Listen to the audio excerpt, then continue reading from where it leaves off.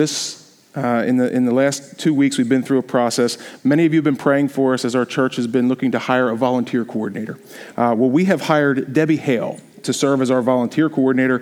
Church, if you're on our email list, look for an email later this week with some more details and an introduction and just some talk about how that goes. But please pray for Debbie as she joins our staff here at Waterway Church. And Debbie's here in the back. Today, she's not serving on our computer team as she often does, but Debbie's been attending our fellowship here for a good while. And so just want to welcome Debbie to the team. Again, you'll hear some more about that. But today, the sermon that was prepared was on Psalm 42. And we're just going to review this together through the screen. Would you read this along with me?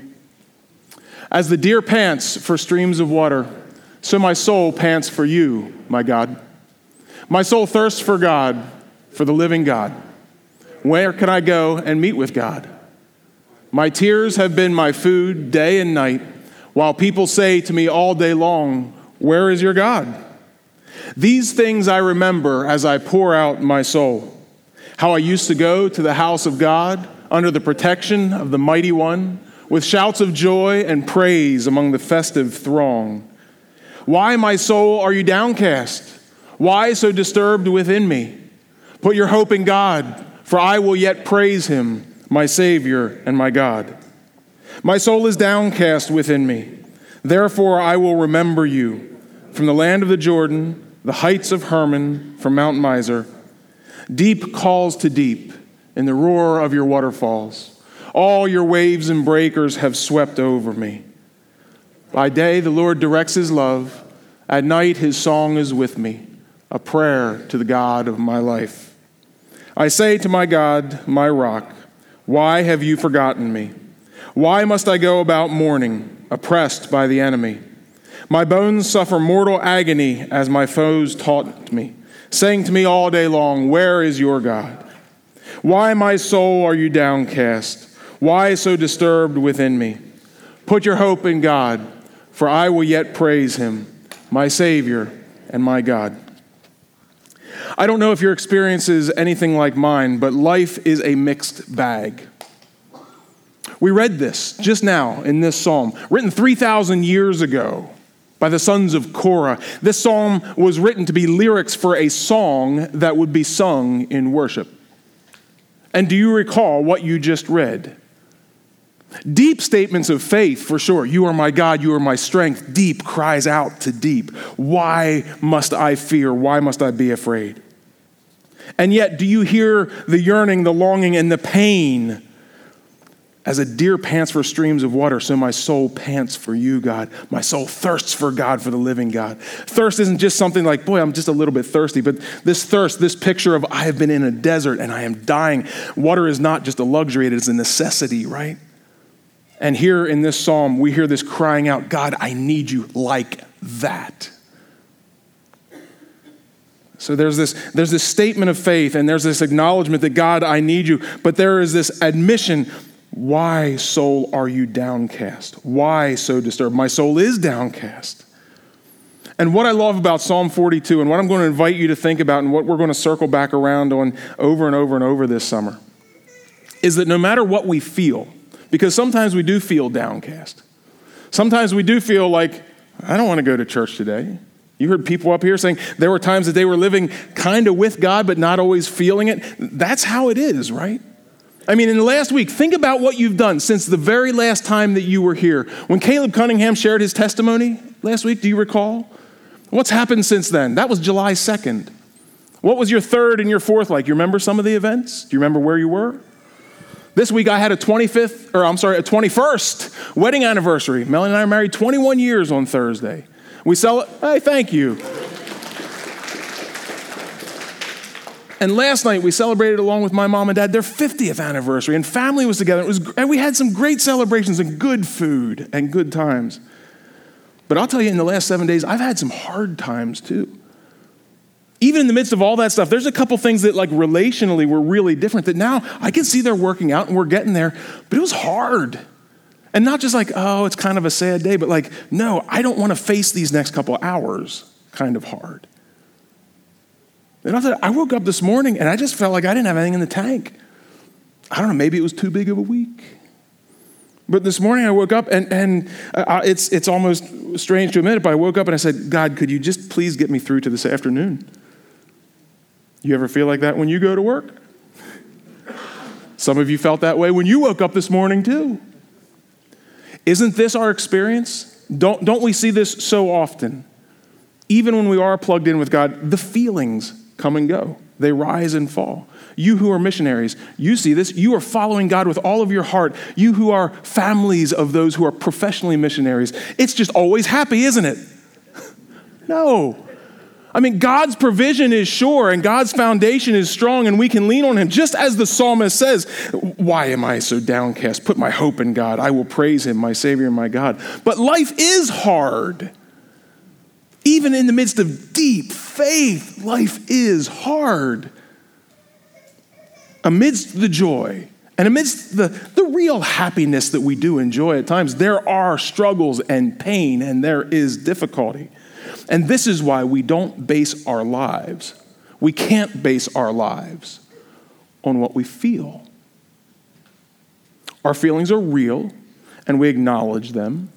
And if our feelings get so deep and so dark and so difficult that they are stopping us from functioning, then you need to talk to a pastor or a counselor and work through those things. You may need medication to deal with some of those things because feelings are not just emotions. Sometimes these are connected to our physicality and our chemistry. But what's being talked about here is generally just hard times, bad times here in Psalm 42. And what is the refrain that comes back over and over and over? My soul is downcast within me. Therefore, God, I will remember you. From the land of the Jordan, the heights of the Hermon, from Mount Mizar. God, I will remember you. Why, soul, are you downcast? Why so disturbed within me?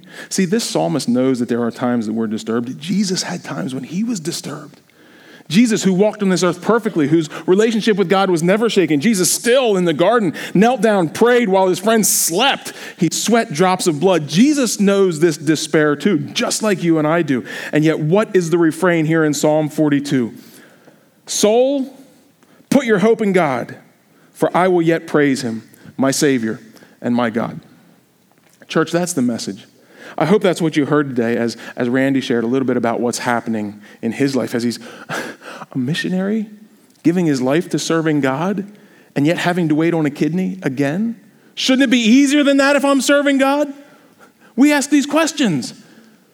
And yet sometimes we just have to lean on our faith and say, but I know God is good, even though my feelings and my circumstances seems like a mess.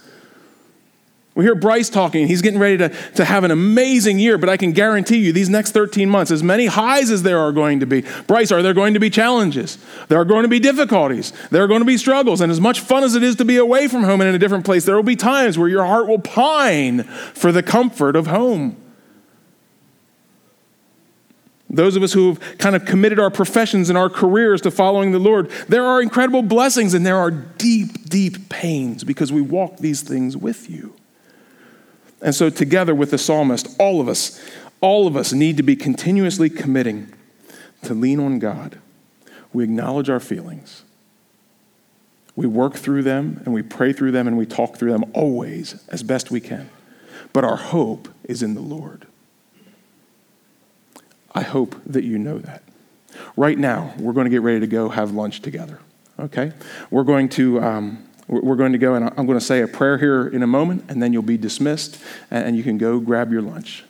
There are a couple things that we're going to skip over that we might have done. There'll be no closing song today. Band, you guys can relax.